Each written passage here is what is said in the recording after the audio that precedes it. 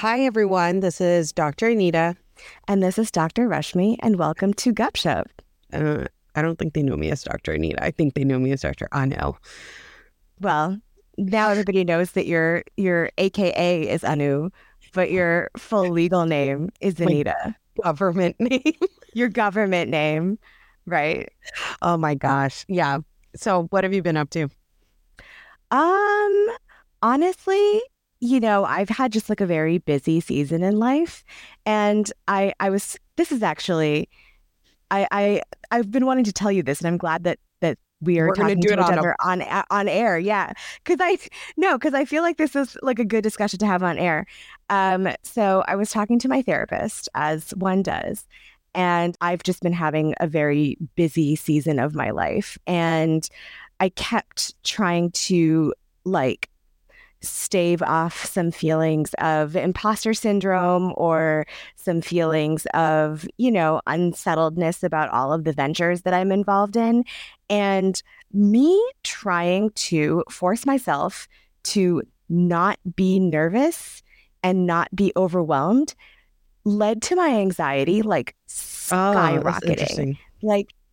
You would not believe, I was so, the last couple months, I was so on myself to be like, you can't feel these negative feelings. You can't feel this. You can't feel that. To the point where I was having physical symptoms of my anxiety, my resting heart rate was spiking.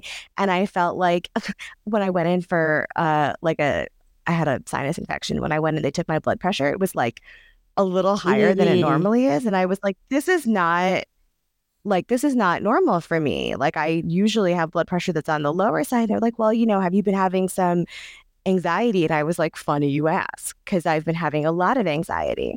And so a couple of weeks ago, I felt like I hit a wall, and I was like, you know what? I can't force myself to feel positive about all this stuff. Even though it is positive in my life, I'm having some very negative feelings about just my self-confidence and my workload and other stuff. And I was like, I'm just going to lean into it. I'm going to lean into the feelings of unsettledness. I'm going to lean into the feelings of, just accept the fact that I'm a little unsettled and a little shaky. And it's immediately my physical symptoms of anxiety went away. That's crazy. Yeah. Immediately. I have never, I've never been in a place where I've had anxiety to the point of physical symptoms and so I never could understand or relate to people. After my mom died, I realized how much anxiety, and then me trying to have to perform almost, and to be not in grief or not, something was wrong, increased my anxiety. But because I was trying to stifle it, it would show up in the weirdest physical somatic forms. And I know it's something we're going to get into today, but also it's just insane how mental health really can show itself in so many different ways. Absolutely. And I think also there's this interesting thing that happens in American culture. And I've known for people who come from Eastern European cultures that this is not true there.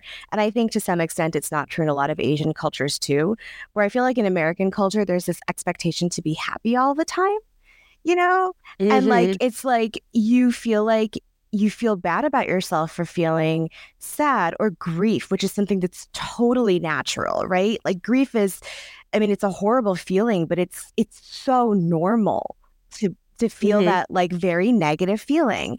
And I feel like everything that we hear from American culture is that you can't feel these bad feelings, or you shouldn't be feeling these bad feelings, and you should always be pushing yourself to feel only the good feelings. But I think, the human body is not meant to not feel bad feelings. Those feelings serve a purpose, right? To some extent, nervousness and grief and all of these things serve a purpose. They're only a problem when they get out of hand. But I think that we've gone so far the other direction of kind of what people call toxic positivity culture. That we feel like we can't feel negative feelings anymore, and it kind of bundles them up into these horrible feelings of anxiety. And sometimes the only way out is through, And I'm glad you mentioned toxic positivity, because what, I have had so many conversations about how that's become like this weird norm, and it's almost having like such a negative effect on someone who's going through a lot. And I don't want to see the silver lining. I don't want to see, but at least you, or I don't want to see all of these things. I want to, wallow in my grief, and I want to wallow in the shitty situation that's at hand. And I feel like people sometimes, like, I don't know what it is. Like, I feel like more and more you see people trying to like, almost like negotiate. I don't even know if the word's negotiate, like kind of like try to weave themselves into like a more positive light. And you're just like, no, this is shit. Like, this is terrible. Yeah, exactly. And it becomes pathological when it's not for a specific reason, or it gets out of hand, or it's kind of like prolonged beyond the time frame that it should be. But I think there's like an emotional constipation almost that comes with toxic positivity. You know what I mean? Like, it's just, it's not going anywhere. It's just like piling up inside you and festering. And it's just going to get worse and worse and worse until you allow yourself to feel every single feeling that you have. Knowing, of course, that you need to be mindful of yourself and take care of yourself and prevent yourself from spiraling. But that's why we go to therapy. Exactly. And you know what? I will say, shout out, as a non-white person, I have a non-white therapist. This has been super positive for me. There's a kind of emotional nuance that I think that she has, that she brings to the table. And to tell us that it's okay to sit in the shit, for lack of a better word. And also just that, I think also brown women also have a tendency to like have to reframe everything, and I think that it's ingrained in us to to minimize our own issues and to reframe things to look positive. So of course we all end up as neurotic adults who have high anxiety and imposter syndrome and all of these things. It's because, we're taught not to delve in our misery. And I think that that is actually healthy, to your point, given you put boundaries on it. Yeah, absolutely. So I think that's my like PSA for whoever is going through a season of maybe like not feeling so sure of themselves, or going through something, whatever it may be, a depressive episode, grief, any of the things. Like, you just gotta feel your feelings sometimes, because emotional constipation just as bad for you as physical constipation. There is no type of constipation that's good constipation. The end. The end. Mic drop. This podcast is over. This is our thesis point. This is our life's work. We're gonna get you unblocked in every way. Eat a salad, write new journal. So our topic for today is a little bit heavier, but I think it's definitely something that we've all been touched by in one way or another, whether we know it or whether we don't know it, which is actually going to be a big part of our discussion today. But we're talking about addiction disorders, substance use disorders, just addiction in general. So I want to start off by doing two things. One is defining addiction, and then another is by framing addiction from a medical point of view, because I know that there's a lot of conversation, especially in South Asian communities, about the type of problem that addiction is. So I'm going to start off with the definition. So the National Institutes of Drug Abuse defines addiction as a chronic relapsing disorder characterized by compulsive seeking of substances or behaviors or whatever else, and use despite of adverse consequences. And it's considered a brain disorder because it involves functional changes to brain circuits involved in reward, stress, and self-control. So this is very much a physiological neuro disorder, a psychological disorder. And we want to be clear that it's not a moral failing. It has nothing to do with how good a person is or the impact that they're trying to make in the world. It's just like any other type of illness. It's just a brain disorder. And the positive side of that is that it is highly treatable. It can come about due to a combination of genetic and environmental factors. And it's incredibly treatable in the right circumstances if it's recognized properly. I think like one of the big things that I think is important to start with is, the fact that it is highly treatable, but it is a result of so many different things, including genetics, which we spoke about, and it's like, a brain disorder. And I think like one of the things that it took me a while to understand, right, is because that's just not how we were taught, is that whether it's generationally in our family, really ever, because addiction is not really brought up just kind of in our normal everyday lives, is that, we go out of our way to treat diabetes, heart disease, all of these kind of physical issues or physical diseases. But it's so hard for us to kind of wrap our heads around something that's a disease of the brain. It's almost like you can't see it, and so, or you can't like it doesn't have these kind of like physical, like mainstream effects, right? Like you'd feel your blood sugar rising, you'd feel more thirsty or whatever. So I feel like that's really hard for people to, not only within our community who already have like this issue with diagnosing mental health and understanding mental health, but just like everybody seems to have an issue with it, with recognizing it. I totally agree. And I think there's something, mental health disorders, including addiction, but, also other things like depression, anxiety. They're easier to hide because you cannot physically see a lot of the symptoms, right? If you have gangrene, that's visible, right? If you have a compound fracture in your leg, that's certainly visible.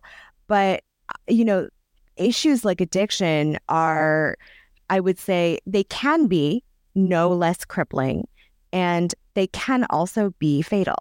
And so I think what's so insidious about the fact that it's much more difficult to spot the symptoms is that, an uncontrolled infection can, of course, be fatal. And we all know that. And if we saw somebody with an uncontrolled infection, we'd be like, oh my God, you need to get yourself to a hospital right now. You need to get that treated right now.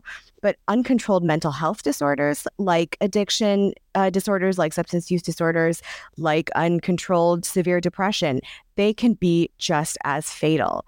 But they're not visually visible, right? You can't clock somebody walking down the street and say, oh my gosh, you have this extremely uncontrolled disease. Go get yourself to a hospital right now. Go get yourself to a treatment facility right now.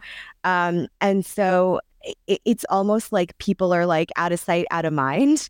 And they're like, well, I can't see it, so it's not real. But I think one of the things that we want to do before is, Rashmi, you have like a lot of ties to studying this. Mm-hmm. So maybe we should go back and talk about like what your background is so that you're so like invested in this research. Oh, yeah. So I guess in getting into this, even though we've already started a little bit, we both, obviously, everybody has personal ties to this, but I also have pretty academic ties to this. All of my doctoral work was done in a type of addiction. I specifically looked at nicotine addiction, but interestingly, I looked at the physiological basis of nicotine addiction. Like my entire body of work was based on the physical changes that happen to the brain when it is in repeated contact with the substance, nicotine. But, a lot of the work also translates to other substances as well. And like in the scientific community, it's not a debate. It's not like, oh, are there changes? It's like, yeah, there are changes and let's study them. Yeah. And so I have, I think, a real investment from a scientific standpoint of saying, this is something that in the scientific community and in the work that I've done is such a given, right? Like if you walked up to an addiction scientist and said, it's just a matter of mental strength. They'd laugh in your face. They'd be like, okay, but we have all of these markers of brain change, and that has nothing to do with mental strength, right? We have all of these markers of genetic predisposition, and that has nothing to do with brain strength. That just has to do with like the way that you were made. And so why is this something that we allow people to say still? Why is this something that, if it's so well known in the scientific community, it's been published, it's been peer reviewed, why are we still allowing people to walk around and say, oh, it's about mental strength, or oh, it's about morals, or oh, it's about how religious you are? And so I think I'm very invested in bringing the science, which is irrefutable at this point, into our communities and implementing it in a way that leads to better health outcomes for everybody. Because I think that we in the South Asian community are doing ourselves a disservice by ignoring the advances that have been made in understanding these disorders, because they are treatable, and they're not a life sentence, and they're not something that should be considered shameful, which is the rhetoric that we hear a lot. It's just like anything else. There are physiological changes involved, and there are treatments that a person can undergo to, bring themselves back to a healthy state. And so as a scientist, I say the science is there, and I want our communities to be able to benefit from it. Yeah. No, and even though my study was never in, obviously, addiction, right? We have people so close to us who have, dealt with addiction, but then also, like, my point of view is very much comes from the norms and like the expectations that's placed on us. That's kind of puts us into these kind of difficult situations of not only ignoring our own addictions, but then also ignoring others who are susceptible to addiction, or understanding your own family history to see where you're kind of predisposed to it. Right. And I think this is why this subject is so good for you and me together, Anu, because it's like such a combination of the work that you do in understanding, norms and understanding cultural practices, and the work that I have done in understanding the brain. And it kind of all comes together to show us how we can cater to people better. So let's jump in a little bit into the causes for addiction. And I think that we all know to a certain extent that environmental factors are definitely a cause. But also, there is really, really strong research pointing to the fact that there is a genetic component. Addiction is super heritable. It's passed down through families. We all see this. The one thing that, like, it just did not occur to me that it was genetic, right? And, it's so hard for me to wrap my head around it, because it made me have to question generations beyond me to like see what was actually happening. And a lot of times you're sitting there and you're like, oh, my grandfather died of liver disease, and my other one died of some burst pancreas and whatever. And there's always some excuse for what it actually was. Liver cancer, whatever. But it all had to do with the liver. Like, it was just very an interesting thing. And I think you and I both have histories where they talk about the liver and something going on with it. And so it's almost like you have to change your way of thinking in order for you to realize, like, oh shit, I've had generations of this. And what's particularly subtle is it doesn't always show itself in the same type of addiction, right? So there's some addictions, like nicotine addiction, where you'll see that through the generations, and it'll be like, my father smoked, my grandfather smoked, my grandfather smoked, and his father, used dip or whatever. But in a lot of addiction use disorders, because they have to do with like the way that we understand reward, right? So dopamine, which is such a people love to talk about dopamine. And I mean, this is my pet peeve about the way that people blame dopamine for everything. But ultimately, dopamine is this neurotransmitter that helps us feel rewarded for things. And it could be the reward of something as simple as having a really good meal. or it could be the reward of something like having a drink. If there's something different about the way that the reward system in the brain works and you're inheriting that runs in your family, it can be seen as different types of addictions. So, person A may have alcohol addiction, but their father, person B, might have had a gambling addiction because maybe they weren't given access to alcohol. Maybe they couldn't access alcohol where they were. So it might have been gambling. It might have been sex. It might have been food. It might have been any of these things that give us this feeling of reward. And if you feel it differently, or if you feel it in a way that's not moderated, then that is an addiction use disorder. And so it's beyond, you're right in that it was not always caught in previous generations, but sometimes you have to even bring that extra layer of critical thinking to it and be like, hey, I mean, I may be seeing it as alcohol in my generation, but, was there somebody in a previous generation that was known for having no control around women or men or whoever their preferred gender may be? Like, was there somebody who was known for having no control around food? Like, it could have been all of these different things, right? Well, it is so funny because I think about a generation above me. And again, I don't know if it's related, but like a generation above me, there was a food addiction, and above that, there was something going on with the liver. There's like, I feel like in retrospect, looking around me, I'm like, I definitely see inklings of like things that we almost like kind of brush under the rug and just like didn't even think about when it was actually just, that's a good point. Like, it's not going to show up as like alcohol addiction throughout time. It'll just show up as like the dopamine center of your brain is different. So it's just going to show up differently amongst different people. Right. But there is that lineage there, right? Like there is that it is going to pass. So when we say it's genetic, we're really talking about the center of the brain that like takes care of dopamine. That's what we're kind of referring to when we say its addiction can be heritable. Is that what we're saying? That's one of the components. Yes, that's one of the key components. Addiction is a very complicated issue that involves a lot of the brain centers. Okay. But one of the things that is required for addiction is the pathways in the brain that control dopamine release. And so how strongly you feel reward for anything.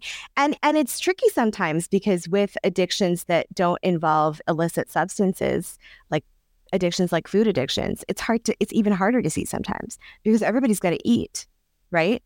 Absolutely. Everybody's got to eat. And so it's so subtle from it being, a person eating the amount that they would be required to as a person trying to sustain themselves versus a person eating solely for that reward aspect instead of, to fuel themselves.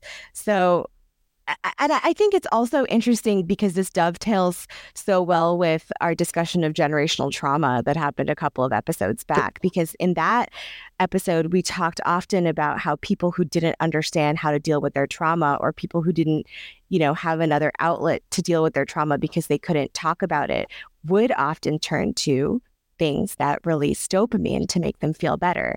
Things like food, things like alcohol, drugs, gambling, sex. And so it's all kind of so baked in as something that is, I don't want to say it's normalized, but it's baked in as something that you would just say, oh, this person had that problem. And you wouldn't dive deeper and say, well, was that an addiction issue? You'd just be like, oh, they had a problem, at least in South Asian communities, I feel like. And I feel like it's only, one of the things I think about is like that kind of brushing under the rug is so, I feel like on brand with how we tend to brush other kind of psychological or psychiatric issues under the rug in a way. And like a lot of times those kind of, I know from your research that a lot of those come together sometimes to like make it even worse. Absolutely. Absolutely. Substance use comes so often with depression, anxiety, social anxiety, bipolar disorder. they're so often um, the they're so often together in a person to create this perfect storm where sometimes it's hard for a person to parse out what their symptoms are and get treatment for the right thing, because they feel so many things at the same time. They're not quite sure what they need to be seeking treatment for. But this is kind of our discussion on addiction in general. But I think I want to focus a little bit more on substance use, because I think there's a lot of substance use disorder in the South Asian community. But the discussion of substance use disorder and alcohol use disorder is so taboo in our communities that we never hear about it. And so some people think that it doesn't exist, but it does very, very, very much exist. And it exists in populations across the lifespan.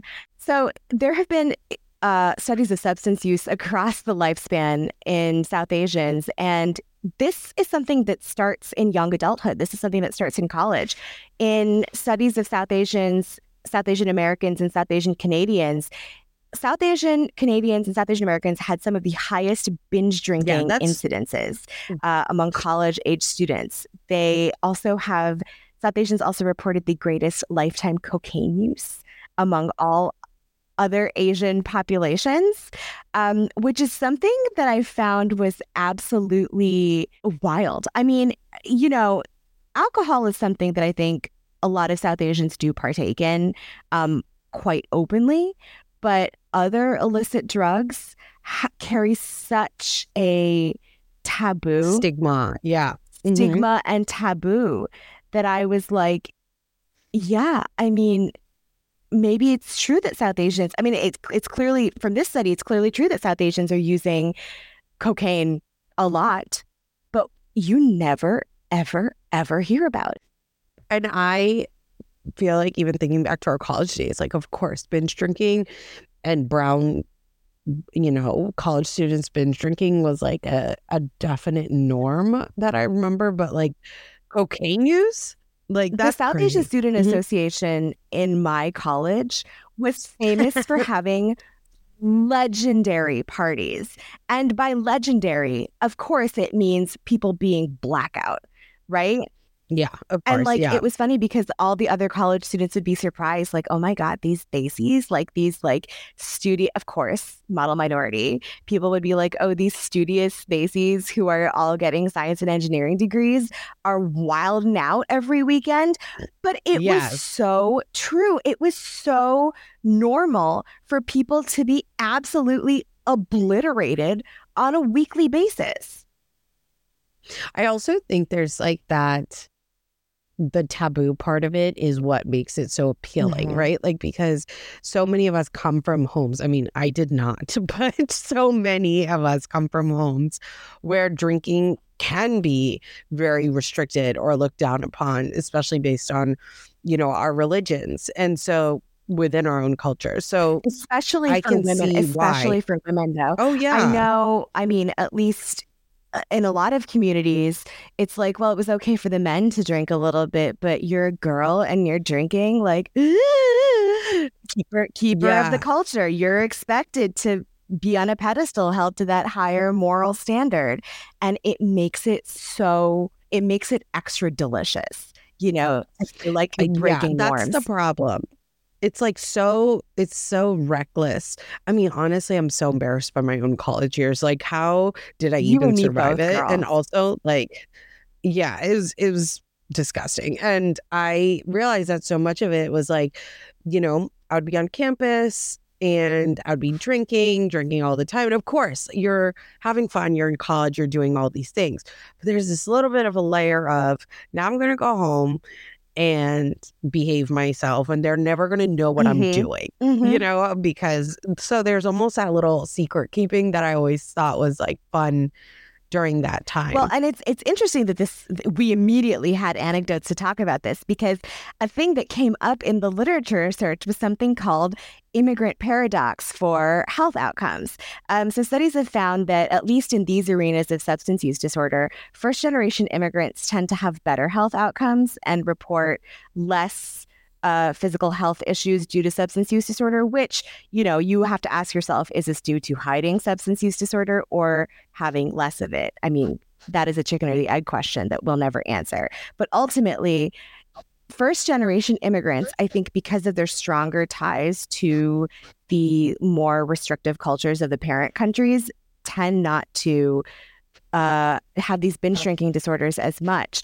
But for us second generation folks, we have the stress of acculturation that the first generation never did, right? The first generation, a lot of them were voluntary immigrants. A lot of them had their own little enclaves, their own little ethnic enclaves where they could maintain the same behaviors as they did in the home country. But now we are second generation people. We are out there in a multicultural college environment, or we're living in a multicultural apartment with a bunch of roommates, and we are having to acculturate ourselves to the culture of the host country. And I think for a lot of us, because of how we were raised, right, we feel like we have to overcorrect. Well, and I also feel like, so when I was reading some of your research on this, the two things, so one thing that came to mind was obviously the fact that like our parents kind of rebranded addictions to us and kind of said, oh, your grandfather had this or whatever, and just kind of swept under the rug. So I feel like I went my entire life not knowing that I was predisposed genetically to kind of like this. I mean, and so I didn't know. I was reckless. I had no like inkling that I had something. But I also think it's interesting because I feel like a lot of brown kids almost, and maybe this is an unpopular opinion, but like we don't know how to properly drink. Like we don't, because we've never been socialized and seen it. And like a lot of parents, like a lot of my American friends, they have like a glass of wine with dinner. Their parents, right, would have a glass of wine, or I'll have a little happy hour on, and have my parents have a drink. Get a beer at a baseball game, something small. Yeah. And I'm like, one beer, one glass of wine. You and I are victims, culprits. We do all of it. Like we'll have one glass, and the next thing you know, we'll have like 6 glasses. And then, I feel like we don't know how to drink properly. And it's almost like something we've had to learn over time. And in certain situations, that can be a big detriment to absolutely. you or your life. And it's because there's this fundamental allure of the taboo, right? It's this fundamental allure, especially when you're in that age where you're kind of testing boundaries and stuff. You're in your teens, you're in your late teens. You are kind of testing the rules and you're pushing boundaries, and something that has been sold to you as taboo your entire life, suddenly you're like, oh, I have access to it. And it is so alluring. And so you never think about it as normal. You never think about it as something that can be done in moderation, healthily. It's like an all or nothing mindset. And I think that totally leads to this idea that a lot of South Asians, because of the culture that we grew up in, have trouble moderating our substance intake. Yeah. And then that coupled with the fact that we're, we could be genetically predisposed to it, is just like a double whammy. And it's really funny because, I have had someone very close to me dealing with addiction, and he and I would talk, and I remember one of the things that the doctors would say, or like something that like the social worker would say, is that, your genes loaded the gun. Yeah. Right. But then your environment set it off. So, and I think this is like a great example of like your predisposition is the loading of the gun, and the environment that you're in. It could be way more than just like obviously a party addiction. That's just like one thing, or over drinking, but like it could be that you had a death or something, like a huge thing happened. Yeah, like a stress trigger. That's the best way of putting it. It happens, and that's the environment that you find yourself in. COVID was a perfect example of an environment. Depression was on the rise. Isolation, depression. All you could do was drink because there was nothing else you could do. So that was, the loaded loaded gun, and then COVID set it off. Yeah. So I think that's the best analogy I've had to be able to speak to how addiction works in like a very foundational layman's No, I term. think that's a really, really great metaphor for it, because that's absolutely right. I mean, your genetics do load the gun, but your environment does trigger it. But importantly, you have to know that you're walking around with a loaded gun, right? Exactly. Yep. And so many people, generally, particularly brown people, have no idea they're walking around with a loaded gun in their pocket. That brings me perfectly to my next point, which is our relationships with our healthcare providers. So you go to the doctor, right? The doctor says, lay it on me. Give me a family history. What should we be looking for? You say, doc, diabetes, heart disease, cholesterol, all of these other things. But there is a study that states that South Asians, even those who do recognize that they have addiction use disorder, are way more likely to go to a spiritual healer or a place of worship for healing than to a medical establishment. Oh my God. Hell yeah. Yes. Because I saw it all the time. I mean, you just need to pray more. That's actually literally happened to me. That has happened to me where I've had a family member who really struggled with their health issues, and then it didn't, like, what happened? They prayed. They prayed more. They meditated more. They went to do more spiritual things. And, none of it worked out. Their health continued to decline. And, they passed away. Like, and it was just like treatable for decades. And they chose not to do it. And like the perfect example of this kind of going to people. I also think it's important to talk about the fact, that form that you fill out in the beginning with a healthcare provider. I'm very good at putting I've had a stroke in my family. I've had cholesterol, diabetes, and glucose, monitoring, whatever. And the thing is, but the minute I see that little check mark by depression, your hand hovers. I'm like, but I was like, my grandma had addiction. Like, she was diagnosed with, not addiction, excuse me, depression. She was diagnosed with depression. But I'm like, but I'm not diagnosed with depression. I don't know if my parents really show depression, even though they may have, and I didn't even know it, right? And they never got it diagnosed. So they didn't know it. Maybe it manifested in a completely different way. And so, yeah. And I also think about how much we lie to ourselves and in effect lie to our healthcare providers, which doesn't allow them to help us either. Yep. And this is where, again, I'm going to put my scientist hat on and get on my little soapbox about traditional medicine practices. So Ayurveda is a very interesting science. It is a science, and it does have value. So Ayurveda is like a South Asian traditional Vedic method of using plants to treat illnesses. And Unani is of the Muslim tradition, but pretty similar, kind of like using the plants, the herbs around you, and also like eating certain types of food and stuff to kind of put you in better health. I am not questioning the utility of these medical traditions. And I say this all the time. I have this argument with my family. I want to say monthly. I'm not saying that these are worthless, right? These practices have sustained us for a long, long, long time. But I will say that they are for health maintenance, and they are for treatment of, let's say, chronic low-level conditions. So if you say, I tend to get a little sour tummy. My tummy tends to be sour. Ayurveda would be a great place to go to say, what fundamental changes can I make in my diet? What herbs can I add? What can I do to maybe make my tummy feel a little better? If you're like, I'm struggling with a little bit of adult acne, I just get a few breakouts, don't love it.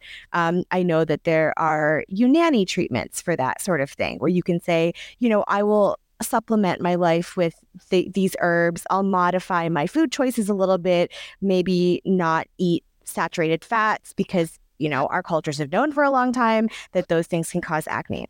These are for low-level chronic conditions. These types of medicines were come up with before we knew anything about germ theory. We knew anything about the way that our bodies worked, about modern medicine, where medicine was based on a system of humors. It was about balancing the heat in the body with the air in the body. And they came up with a lot of ways to maintain good health. Yoga maintains great health.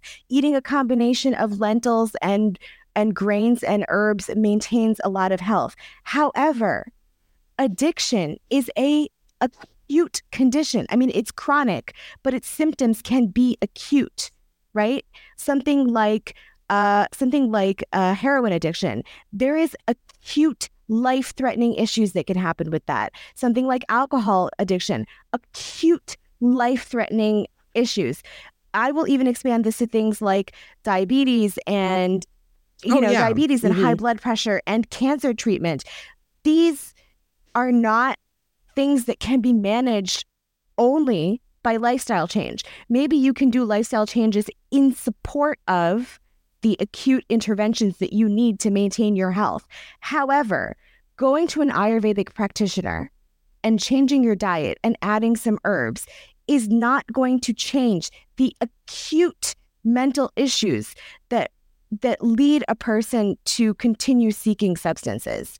It is not a substitute for somebody checking themselves into a rehab facility or a hospital. I'm not saying that people should not use those things in support of their, rehab or hospital journey, but I'm just saying that those things are not a substitute, and they will never be a substitute for these acute life-threatening issues. And so you see people succumbing to illnesses, like you said, that they absolutely should not have, because they either relied only on something like prayer and spirituality, or they relied on medical systems that were not meant to provide acute life-saving treatment. That's a really important distinction that I don't think I myself have ever been able to articulate, So I feel like I spent a lot of my time being like, Ayurvedic solutions. Like, yes, it's hard because it's been around for hundreds and hundreds and hundreds of years. It's also like, how do I articulate that this is not like, what are we doing? Like, we need more intervention because Ayurvedic solutions don't work in these kinds of situations. And I think you've articulated it perfectly. Like, you can't fix an acute problem with something that's meant for maintenance or lifestyle change. It's meant for maintenance and support. It can be supportive of good health, but it's not going to fix a problem that needs a targeted solution. And then the other issue is, when people do these things, and I don't know if you've ever heard this. I feel like I've heard this a lot in my life, where for some reason people are like afraid of mental health issues going on the medical books, like going in your medical records. Like, they're afraid of it being like written down for whatever reason. And it's like, okay, so you go to your Ayurvedic practitioner or your Unani practitioner or your Gurudwara or your temple or whatever, right? You don't really get a solution that works, but you're like, oh, okay, I have escaped having this on my permanent record. Like, what? It's like a detention. I don't get the fear. But then you're doing your downstream generations a disservice, because they never know that it's in your family history. They get a hold of mom and dad's medical records or grandpa's medical records. They see, quadruple bypass. They see insulin shots, like things, like tangible things that they know that they need to look out for. Like, I know that I have a family history of diabetes, and so as does every brown person. And so, I'm really careful about maintaining an exercise schedule and trying to not eat too many refined carbs, because I know that loaded gun is something that I'm carrying, and I don't want to pull that trigger. But if you don't know that you're carrying the loaded gun of substance abuse disorders, how are you going to know not to pull that trigger? So, Yeah. we've talked a lot about carrying the loaded gun and not wanting to trigger it. But, there are, as we've talked about, so many stressors to navigating the dual identity of being South Asian in the West. And in addition to normal in heavy scare quotes, acculturation stress, there are so many other stressors. Like a couple of youth in the studies that I looked at cited this additional stress of being South Asian and in the LGBTQ plus community as something that really led them to seek substances as a way to self-medicate, because that was just such a heavy stress in their lives. The stress of like not being able to say anything, the stress of hiding it, or the stress of being rejected by the larger community. Yeah, that's it. Yeah, I think it's interesting because I feel like socially, right? We talked about it being hereditary and genetic, but also, talking about environments. Our environments is really difficult because it feels like sometimes the more intersectionality you have, right? The more points that you have as a person that's almost outside of the norm can trigger more things, right? Whether you're a part of a different community than what other generations may consider mainstream, whether you're doing something that's like disapproved by parents or the community, that can be something else. Like I'm just as we're talking, you just realize how many unique chances South Asians have to be in kind of precarious situations regarding substance abuse. And it's because I think that the culture can be so prescriptive sometimes. There's very prescribed ideas of how you should behave religiously, what kind of education you should be getting, who you should marry, what your sexual orientation should be. And so because it can be such a prescriptive culture, I feel like if you toe out of line in any of those aspects, it can increase the stress that pulls that trigger.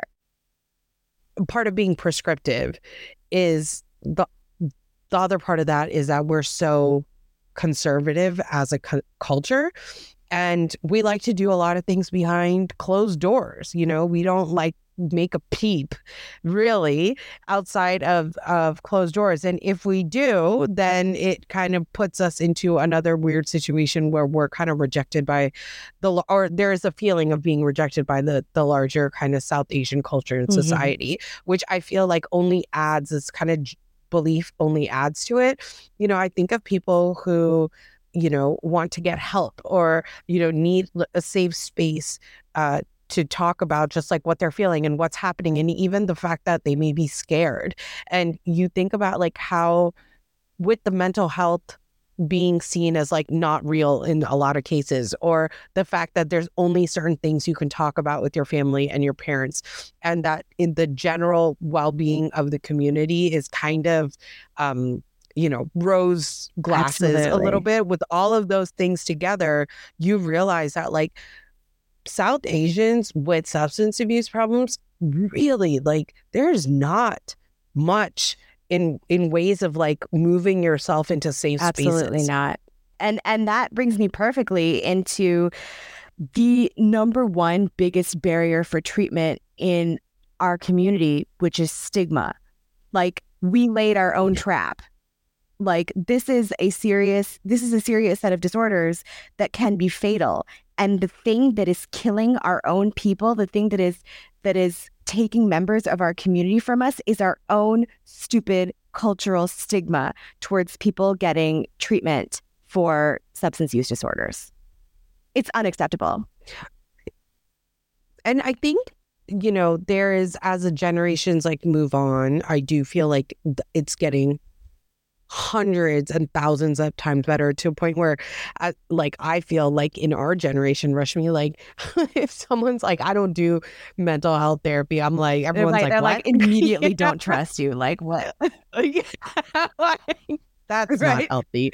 And so I definitely think there's been such a significant shift, but the second generation to that point is still living under the generations before us, like our stigma. We are changing that narrative around for sure. But that the shadow of stigma that's been placed on us that we hope that we don't pass on to our kids, and we're working really hard not to do that, we're still under that shadow. And that's why the second generation is having such a hard time versus like, I think about my children.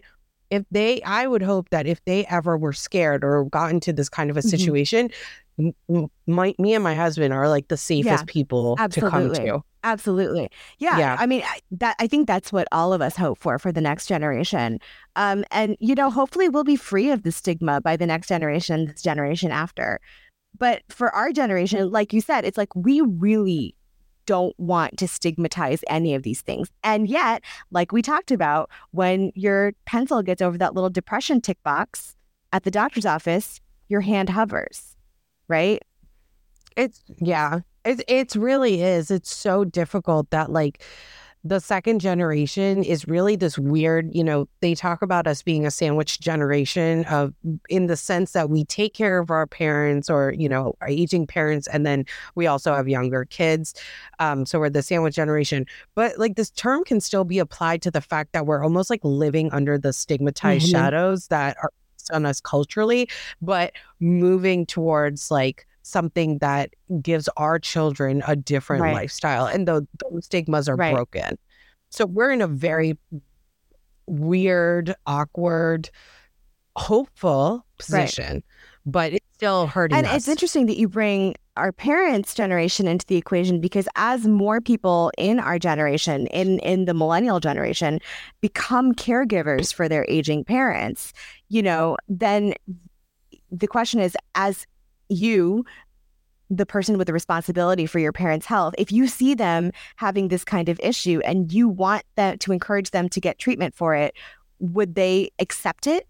Would they go get treatment, or would that be another battle? And it would probably be another battle. Like, while you're trying to instill these values of no stigma in your children, you're trying to fight your parents to get the treatment that they need for their stigmatized issues. And it's really, that's something I deal with often. I know that's something you deal with often, is having these conversations with our family members around getting kind of that mental health help. And like, I spend a lot of time with my therapist talking about the fact that like, we can't change other generations' mind. I can only deal with what I have, and like make sure my children are okay. But that doesn't mean that it is so difficult for me to have, and others to have, like that bifurcated thinking. That's very difficult and can, again, like, we're just setting ourselves up for difficult situations in the futures. Well, not really setting us up, like we're just we're getting set up. Right. And so I think this brings me to another point that's really important, is that there's a lack of culturally tailored options for treatment for, South Asians and a lot of other marginalized identities. An interesting thing that came out, especially when thinking about people in our parents' generation, is that for people who are not thinking in terms of mental health issues, oftentimes symptoms can come out as physical symptoms, right? So depression can be seen as, aches and pains, or stomach issues, or fatigue and stuff like that. Or it can come out substance use issues. They may not say, oh, I have a substance use issue, but suddenly an adult may present with jaundice. And it's like, what's that about? That's definitely secondary to alcohol use disorder. And having culturally tailored treatment facilities or treatment providers would be helpful, because then they would see somebody presenting these issues and say, hey, let me ask you some deeper questions. I'm just not going to treat you for the physical symptom that you have right now. I'm going to dig a little bit deeper and say, is there something else going on? Is there a depression issue going on, an anxiety issue going on, an addiction issue going on? Like, what is happening here that's leading to these physical symptoms? And a lot of, and that kind of cultural tailoring may also make South Asians, certainly of the generation before us, but our generation too, and downstream generations, like I mentioned in the beginning, as a non-white person, I love having a non-white therapist because there's some things that I feel I can just communicate better. And so culturally tailored treatment, I think, would make such a huge difference in getting South Asian Americans and other South Asians really, really good treatment for a substance use disorder that they need that they're not getting currently. So does this look like, I guess, and I even wrote this when we were working earlier, is like, what does this look like? Does this mean finding somebody who is, that you're comfortable with, like you have a brown therapist, so do I, or does this mean getting, I guess I'm just wondering like what this would look like. I think to me it means a couple of things. I think the model minority myth is insidious in a lot of ways, including in healthcare. I think a lot of people don't think of South Asians as a target for substance use treatment because they think that that's not something that a model community, in heavy, heavy quotes, would be engaging in. And so I think a lot of South Asian patients get overlooked for this type of thing because this moral failing issue, it's this people seeing substance use as a moral failing issue. It's huge in the South Asian community, but it's still prevalent in the larger medical community, not even striated by ethnicity or whatever, right? Like the stigma issue is huge in the South Asian community, but it also still exists in the larger medical community. And the model minority myth is hurting our populations physically because we're not seen as people that require treatment for these types of issues as much as, other populations maybe. And so having a healthcare provider that would know the stats, know the prevalence, know that these are questions that they need to be asking of their South Asian patients, I think would be huge in recognizing cases of people that need to be treated. Other things would be, maybe having addiction specialists who are bilingual in certain languages for people of the older generation. A lot of times people don't know how to describe emotions or angst in English when it's their second or third language. They might be able to get to the core of somebody's anguish in a way that it's hard to do when your fifth or sixth language, and it's hard to translate those mental processes. I also think about like, even if someone's been here for like decades, right? And they've never been taught to like be in a place where they can understand their own, like, what does anxiety feel like? What does, angst feel like? All those things. Even if they're extremely fluent in English, even if it's not their first language, right? It's easier for them, I feel like, to say, and we've both studied this, where they say something to the fact of like, I'm feeling like my heart is pounding. Well, now you've made it into a physical issue, or, if anxiety shows up with like, your leg is like jumping almost, right? And you'll be like, something's going on with the nerves in my leg, And so I've noticed that even that has become, and something is that descriptions and educating people is so important because they almost don't even know what they're feeling. Exactly. And so having healthcare providers that would be asking these questions, and, maybe you do a physical workup and you check for restless leg syndrome or something. The person doesn't have anything indicating they would have restless leg. Instead of just signing them out and sending them on their merry way, you should say, hey, does this happen when you feel stressed? Does this happen when you feel sad?